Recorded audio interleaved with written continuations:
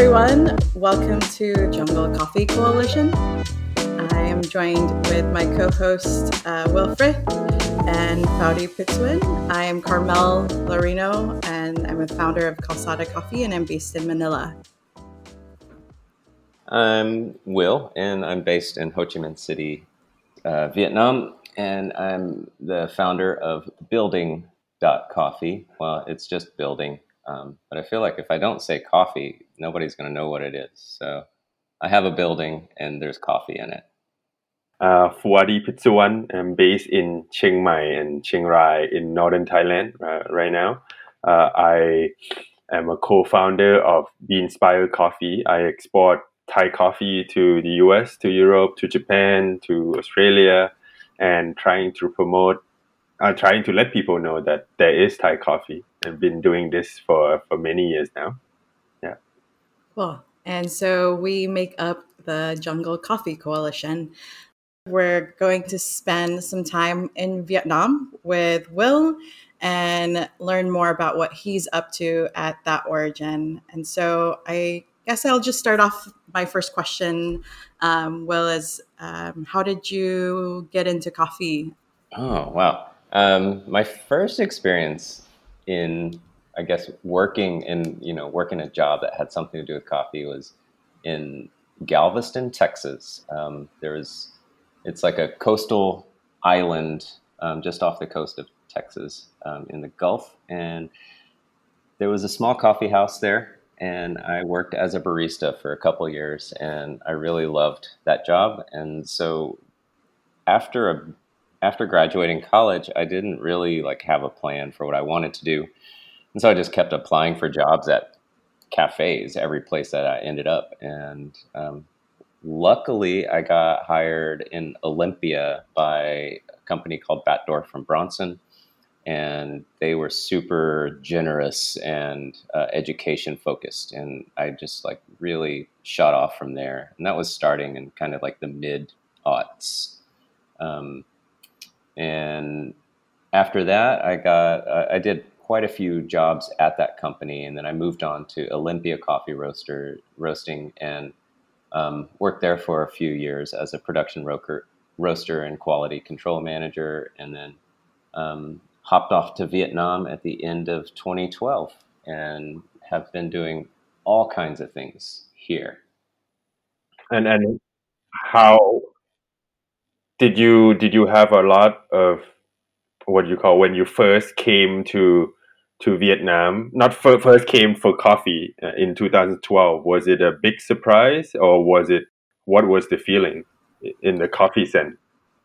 So before I'd moved to Vietnam, I had done quite a bit of reading, just whatever reports I could find online. A lot of it was through international organizations like FAO, and then a couple of ICO reports and things like that. And so I started building a bit of a context for the Vietnamese coffee industry. And then besides that, the only other info I had was kind of the sets of biases and stereotypes that the specialty coffee scene in the US had about Vietnam. And so just kind of putting those two things together really helped me to lower my expectations for anything that was going to happen. And I was just coming out to see what was possible. And then what I found when I got here was an extremely modernized and developed commercial coffee industry, but nothing even resembling specialty coffee at that time. And out of all of there's so many countries of origins of coffee. Why Vietnam? Why choose Vietnam? I think it's because it's my mom's fault.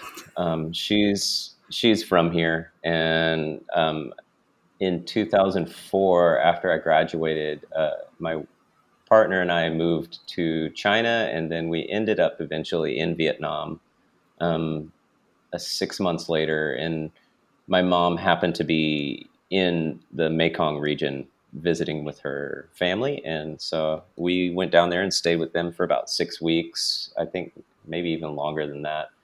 And then we just decided that we loved being in Vietnam. So ever since then, we had always kind of had like a pattern of living in Vietnam for a few years and then back in the States and then back to Vietnam. And so this is actually, I think, our fifth time, Your fifth stint? our fifth Vietnam stint. Yeah.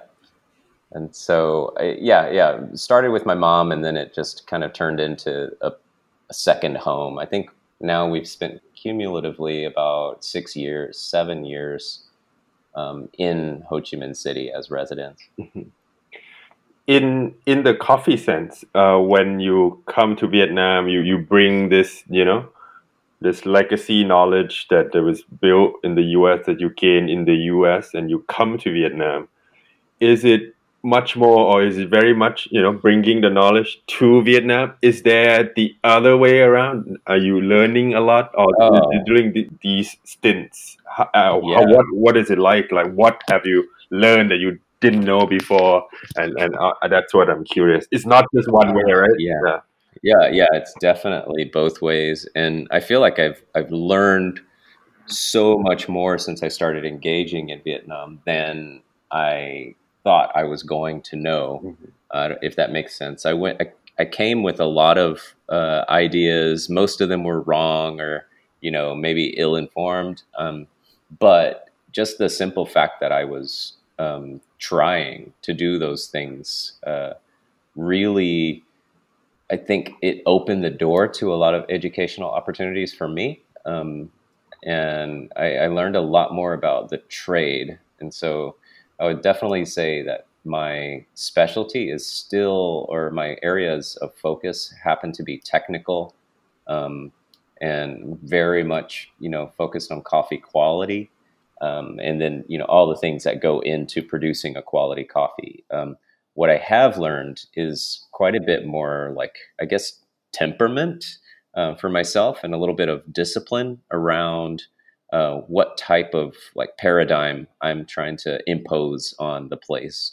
And so it really helped me actually drum up and use my customer service skills in my own understanding here. And what I mean by that is, in customer service, we're always told to try to, find out where your customer is and meet them in the middle, if you really want them to come your way. And so I started applying that to my relationships with the producers and processors and buyers that I had started to meet. And, when I first engaged, I was, very much like that typical specialty coffee know-it-all, and, just assuming that I had the knowledge that people wanted. And when in reality, there was more of a mutual trade going on. And so, as I learned that pretty quickly and early on, I started just trying to find out where people's understanding was, and then trying to meet them there. And then I learned a lot, and the people that I engaged with learned a lot in the process on that. Who did you meet first? And you show up in Vietnam, I'm sure, first in the cities. Did you meet farmers first? Did you meet cafe owners? Were folks receptive to your thoughts and ideas about specialty? Let's see. I met a couple of cafe owners, and then a barista, a couple of barista trainers who worked for a Lavazza distributor.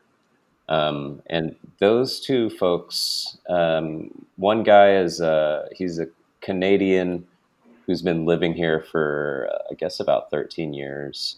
His name is Nat Paolone, and he introduced me to a couple of people who were his customers, and then those led to other contacts here and there.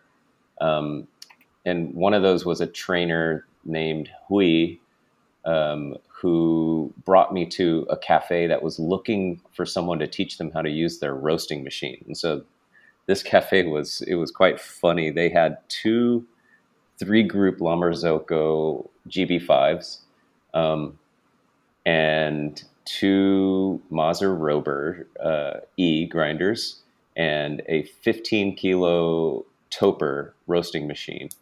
But they didn't know how to use any of it.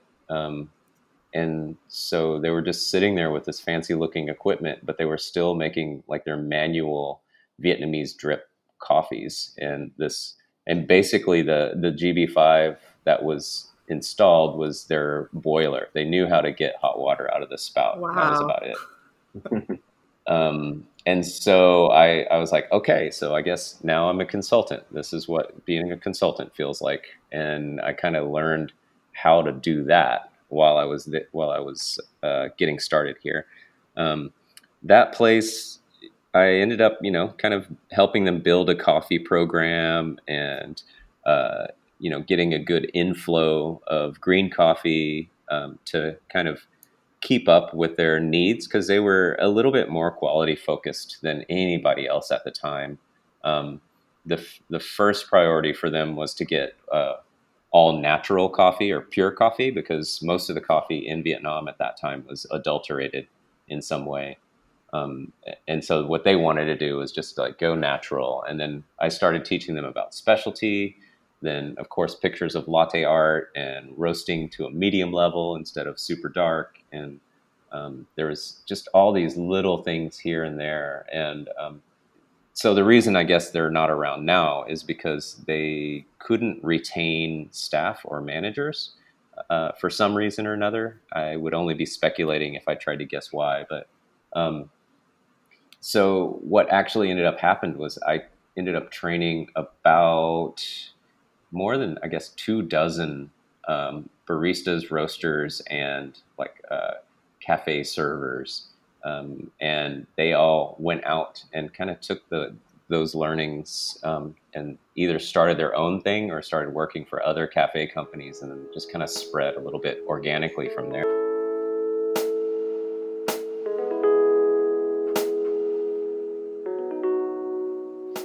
And how did you get to building .coffee?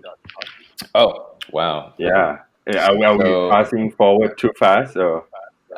There's a few years between that. Yeah. So I'll try to keep that part short. Yeah. So basically, what I ended up doing after I found that cafe, I found a couple of connections with people in Dalat, and that's where most of the Arabica grows, or most of the good Arabica in Vietnam grows. And in my research before moving to Vietnam, Dalat seemed to be like kind of like the ideal place as far as all of the right conditions of elevation and climate and all the good stuff that coffee trees like. And then, so I came up to Dalat and decided we needed to move here so I could get a little bit closer. And I ended up meeting a guy named Michael Wood, and he's in Laos now doing amazing work with development and Arabica. He struggled a lot in Vietnam to really get people on board with this idea of specialty coffee production. But together we kind of identified a couple of like growers and areas that had potential. But he was a little bit more focused on things that I wasn't that interested in, namely like building his nonprofit business. And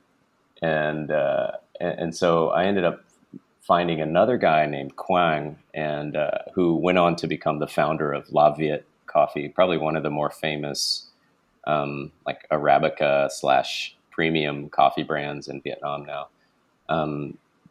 And he and I basically just like rode around on his motorbike looking for good-looking farms, and during the harvest season looking for parchment that was not too defective looking, and basically just knocked on doors and met a lot of farmers in the first year. And then in exchange for all the stuff he was doing for me, I trained the staff at his production facility about all the stuff. They had this great lab and all the equipment that they needed for quality control, but they didn't really have any training. And so we started there, and then I gave a few of them barista training and some roaster training. And then we moved into building like quality control systems for their company. That company ended up losing their main investor. And so Quang just kind of broke off and started his own thing, which became La Viet, and then the rest is kind of history there. La Viet ended up investing or partnering with my current business partner to create Saigon's first specialty coffee shop called The Workshop. And I, at that time, I accepted a job in Singapore. And so I went there for a year to set up a thing. But I would come back to Vietnam occasionally as they were building up the workshop. And then by the time I moved back to Saigon from Singapore, the workshop was up and running, but they were in need of some serious quality training. So I got to work again with them. And then I ended up getting offered my job with Mod Bar and moved back to the States for a few years. But during that time, I would take vacations back to Vietnam and continue the work here. And then, of course, I kept in touch remotely with people. Isn't that funny? Like vacations nowadays, at least for me, it's similar, right? It's like you go for coffee as part of it. Yeah, basically, it's not vacation. Oh, I have to go to my second job. But yeah, it's so I would spend every vacation here in Vietnam, basically like working 14-hour days for 10 days straight. Jet lag be damned. Can we rewind a little bit? So it seems like you went for that stint in 2012. You came to Vietnam thinking that you're gonna identify growers to get to export Vietnamese coffee to the US. Was that why were you visiting farmers and stuff? Yeah. I don't even know if there was that much of a plan. I think I just I thought I have to bring all this knowledge to Vietnam and improve things. And I didn't really know what I was improving specifically. If somebody would have asked me for, my outline or my action plan, I wouldn't have been able to produce anything. I was just coming. It was just going to be kind of a chaotic, do everything you can and then see what sticks kind of approach to it. Yeah, there wasn't an end goal. It was like exploratory, but also you wanted to, because I feel like that was around the time I was thinking of moving to the Philippines, and I had read that piece in Sprudge about your story and your move to Vietnam. So I followed it along and just wanted to see that experience. And this was before I knew you, and so that was 2012 until when? How long did you spend in that in Vietnam? During that period, it was 2012 to 2014, and then to Singapore, and then back to Vietnam, and then in 2015, late 2015, I moved back to the States, and then spent vacation in between and doing work in Vietnam, and then this new like building this time and the move back to Vietnam was, when did you move? That was December 2018. So one of those vacation visits, my partner and I visited Vietnam in July. That's when I came. Of 2018. That was when we met with you. Yeah. And then was talking to my business partner, Zoom, and he was at kind of the limit of the workshop roasting in-house. They didn't really plan a big production area, which is what I told them when I first started consulting with them in 2014. It's like, you're going to need more space. And he said, we sat down and he said, all right, I want to open a proper roasting facility that is also, like a nice lab and a place to host our wholesale customers, and host and train them. And I said, okay, I'll do you one better, because I wouldn't feel right just coming back to work for a single coffee roasting company. I think that would be a distraction from the bigger mission. And I want to do something that's a bit more community oriented. So can we do a co-roasting space? And he, of course, was all about that idea. And he's a very community oriented guy too. And he thought this would be a great container for all the projects that we would want to do presently and in the future. So Turned out that the workshop's production load only required about 2 days a week. And so we just basically utilized those remaining days and hours to rent roasters to other people. And it's been kind of our base of operations for all the projects I've been involved in since then. That was December 2018. We moved here. And then by April the following year, we had started construction and installing equipment.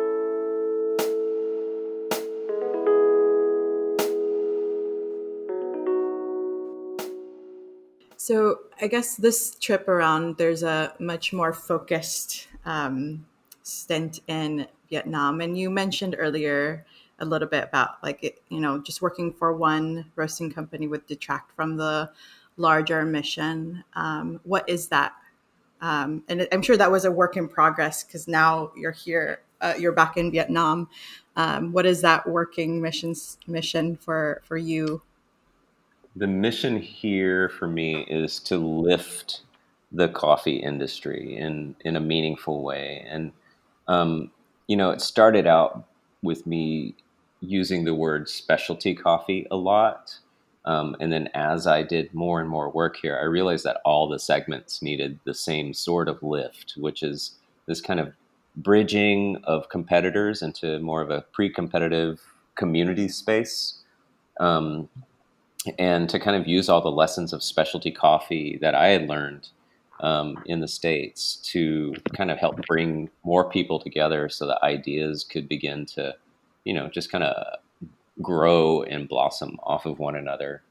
And getting people together is actually what grows the community rather than individuals operating in a bubble trying to grow their own thing. And so I feel like we've definitely accomplished that in quite a few segments of the coffee industry here. And I guess there's just more and more to do. The more I do, the more there is to do. Yeah. And then in that sense, right, like what we do collectively as in each of our origin, it's also learning from each other and building and creating community beyond our borders, right? I think Definitely. We are trying to do the same in the Philippines, but also regionally, I think it's important to have folks to chat with, to commiserate with, but also share our triumphs and milestones with, right? So definitely. I got a lot out of that short stint in Singapore. Actually, it started out with me just kind of like resigning to the fact that I wasn't making any money independently here, and it was going to be a few years before I could make any money. So I had to start just looking for honest work. And luckily, I found a job nearby that allowed me to fly back and forth. And it was in Singapore that I really started to grow my international and Southeast Asian coffee network. A lot of things kind of coalesce in Singapore for a lot of the Southeast Asian community. So it was kind of a natural place for everyone to come together. And so I really feel like I owe at least half of my network to my time in Singapore. Foudy, is this a good time to ask your question? Yeah. we talk about this before the episode start, that there's one question that I really want to ask. Because Will talked to us before about how it has been his idea to keep the Vietnamese coffee in Vietnam, to grow the community to be strong enough that Vietnam doesn't need to export the coffee, to rely on the export market.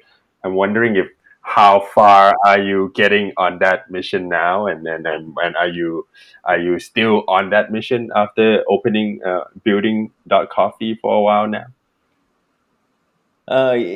Yeah, I think so. The original goal wasn't exactly that. I was just, like I said, I was just trying a bunch of things out to see what would work. And what I had learned was that there are enough coffee drinkers here and not enough specialty level or even premium level Arabica to support what was beginning to shape up at that time.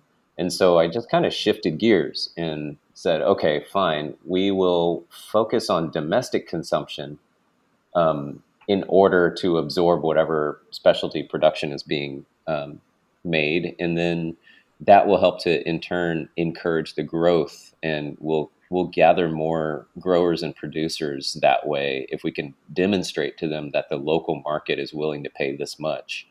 And so that has definitely continued to grow. And I think if I decided to just focus on specialty production for the domestic market, I wouldn't be that disappointed. But I think as far as, like a greater general mission, one of those is, for me personally, is to kind of improve Vietnam's international reputation as a coffee producer.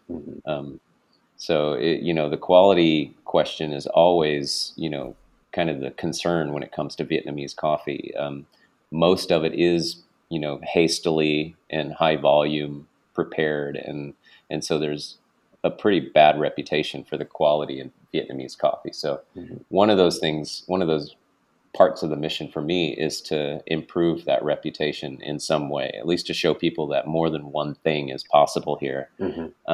And I think that's coming up, but I think what we're going to need is some notable roasters internationally to buy Vietnamese coffee and celebrate it themselves, instead of it just, being inside our own consuming population. So I think the next step for us is to set aside some of our production, maybe just a pallet or two, and getting it into the right roasters' hands at that point, to just kind of help us in all of our in all of the efforts to kind of give it a little bit more integrity or notoriety, so people locally start to feel even more proud of what they've been enjoying already domestically. Yeah, I have been reading this stat. That's why I went quiet when Kamel caught me off guard just now as Will was reading. I look up stats of Vietnamese coffee production in 2018. Total production is 31.6 million bags, and we I think generally we assume that about 10% of that will be Arabica, which mean about 3 million bags of Vietnamese coffee are Arabica. And that 3 million, how much Guatemala produce each year? Probably 4 million. Yeah. So it's almost the total production of Guatemala. Nicaragua is 2.8 million bags. Mexico 4.3 million bags. So I just want to give the audience that perspective, that even though you don't hear much about Vietnamese Arabica, but it's almost the same total volume of production with Guatemala. It's double the size of Costa Rica. Costa Rica has produced 1.4 million bags per year. So I think that's a really important message that I like to bring up when talking about Vietnamese coffee. Oh yeah, for sure. We have the potential to be like just another Arabica origin. Forget even thinking about Robusta or fine Robusta. And the appropriate Arabica regions that are currently succeeding in Vietnam are not appropriate for Robusta. So it's not like we're going to see that proportion change much, except, the effects of climate change are going to reduce viable area. But as far as like growers making the decision to switch to Robusta, that's not possible in a lot of these Arabica regions. So we're not going to see like a bait and switch, so to speak. Even if we talk about Arabica now, the Robusta, specialty Robusta, is also up and coming as well, right? Oh yeah, and there's so much more of it. Every time I turn a corner here, it seems I'm finding a new producer of fine Robusta. And so with fine Robusta, is it local market also that are paying higher prices for it and want to keep it and market it as fine Robusta? I'm curious. I would say it's probably about half and half. Okay. There are a lot of more and more more forward-thinking European roasters and some folks in Australia are catching on to this fine Robusta. And everybody in the U.S. and elsewhere that I've shared samples with have been blown away by the potential and by the quality of it. So we're in kind of the changing hearts and minds mode, just trying to get people to open their minds to just try it. Yeah. And then I think after a couple of years, we'll be able to more correctly identify market potential for it. Yeah, a bit interesting because I mean the Philippines, for the most part, is a predominantly Robusta going country as well, and the areas we want to grow into and start processing have Robusta, but I haven't figured out. We're still learning so much about Arabica in this new undeveloped market and origin, and so trying to get into the Robusta aspect. It's going to be a learning curve, and also that's not where our current market. I don't know any buyers at this point for that, but that's what we were supposed to do, right? Like I think just for the listeners, the reason why we're doing this podcast, is we were supposed to have a tasting and also a talk at the World Coffee Expo that was supposed to happen in Portland. And so you guys would have been able to taste some of our product and also hear our stories from each of our origins. But we wanted to do that now virtually, so we can still share and then you guys can listen in. But I guess to kind of wrap things up, Will, what we now know what you're up to in Vietnam, what you're currently doing with building. What does it look like in the next year? I know there's still a pandemic going on, but are there things that the listeners should be tuning into with what you're doing there? And what does the next 3 to 5 years look like for you and building? Well, there's a lot of moving parts here because, we've basically just created a lab for us to do all the interesting projects we want to do. And so I'm learning about running and keeping a business alive. It's very basic 101 stuff for me because that was always the part of the coffee industry that I avoided, was the actual business part.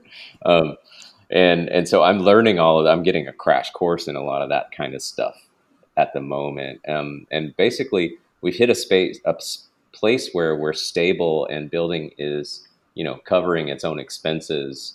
But we need to grow a bit more. So I'm learning quite a lot more like on the ground lessons as far as what this market is prepared for in terms of coffee quality, in terms of variety, in terms of roast levels even, and just learning that this market is extremely diverse here. And so kind of continuing to develop the roasted coffee arm of building into a bunch of those diverse points and trying to learn what we can. And so we're gaining customers and trying to gain business, but in the process, I'm trying to learn a lot about just how diverse this market is and can be.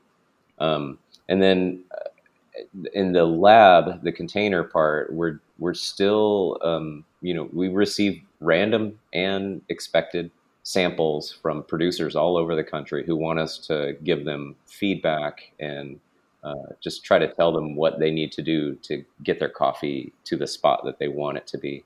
And then lots of solicitations. And so all of these things kind of work towards building up our general knowledge and learning about this market in the present and what the potential for in the future is. And then, using this as a headquarters for my international friends to kind of have a peek into the Vietnamese coffee scene. And so I do get a lot of people reaching out to me with questions about Vietnam in general. And so this has been a really good container for that. We've got some projects that we're working collaboratively on with some roasters in Dalat On the farm level, we're testing a lot of different varieties we've gotten access to. Um, uh, a lot of those varieties were thanks to you, Fuadi, and hosting a visit of a few Mm-hmm. Vietnamese specialty coffee people in Thailand, and we were able to maybe not so legally import a lot of different coffee varieties from there, and so a couple of them really um, have taken nicely to the conditions in Dalat. Specifically, the Serena variety Mm-hmm. um, that is, it seems to be really happy in the climate in Dalat. Oh, cool. I'll So let we're going to be, Caleb know that. yeah, please tell them thanks, and that we'll definitely share the first production Uh-huh. as soon as that happens, This which is will what be the coalition's all about. Yeah. yeah this year we might get like a little half harvest off of them, and then next year will be our first production year for the Serena. Okay. Um, and then another exciting one is Star Maya seems to be doing really well in Dalat. So we just kind of threw a bunch of seedlings in the ground and are just collecting information about which ones seem to be doing well, Mm-hmm. and then we're going to focus on those. And basically, I've got a couple of producers there who have agreed to rejuvenate their farms at a rate of 5 to 10% per year, Mm-hmm. and we're going to replace those trees that they pull up with some of these new varieties, depending on their level of interest in either developing some new information or research, or in just growing the ones that are doing well so far.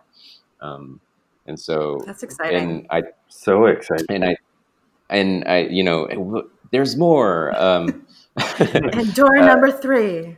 But wait, there's more. I'm also toying with and trying to find potential collaborators and investors for a maybe one or two micro dry mills in Dalat. Mm. The only dry mill that's the appropriate size for the lots that we're producing is at La Viette, and every harvest season they seem to be hitting full capacity at inconvenient times. So we're probably going to have to expand that in some way or another. And so maybe dry mill 2022. Yeah. So we've got a lot of things on the stove, and just trying to see what sticks and what we can make work. Cool.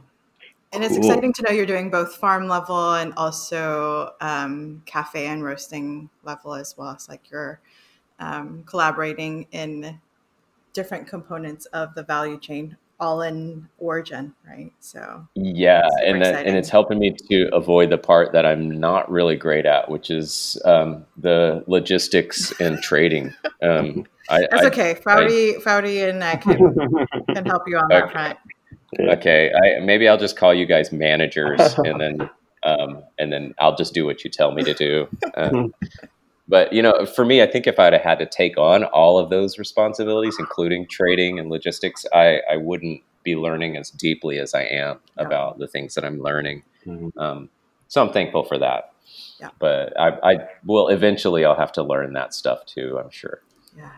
One step at a time. Two steps. Yeah, You're doing exactly. farm and Right. roasting. Yeah, I can hop. So 2 steps at a time is okay. Cool. Is there anything else you'd like to share? I think I've gotten the questions I wanted to ask out. Yeah, I don't know. There's so much to share Yeah. about this exciting scene, and I get overwhelmed and haven't been updating my blog or my social media about it because I've just been so busy with my hands doing the work. And Mhm. so I'm going to have to back up in the near future and maybe, produce a little bit more online content. Well, this is a start, right? Oh, hey, this is content. This is content. Okay. Cool. Well, thanks, Will, for sharing what you're up Sure. to in Vietnam. And thanks, everyone, for listening into the Jungle Coffee Coalition. Our Yes. next episode will be either about me in the Philippines or about Foudy. We're going to rock, paper, scissors and see who gets to talk next time. Who's next? Yeah. Okay. Cool. Yeah, I'm looking forward to that. Awesome.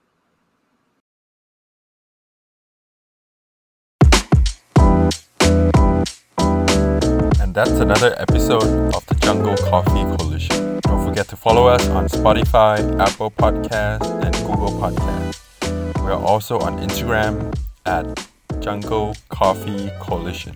Thanks for listening.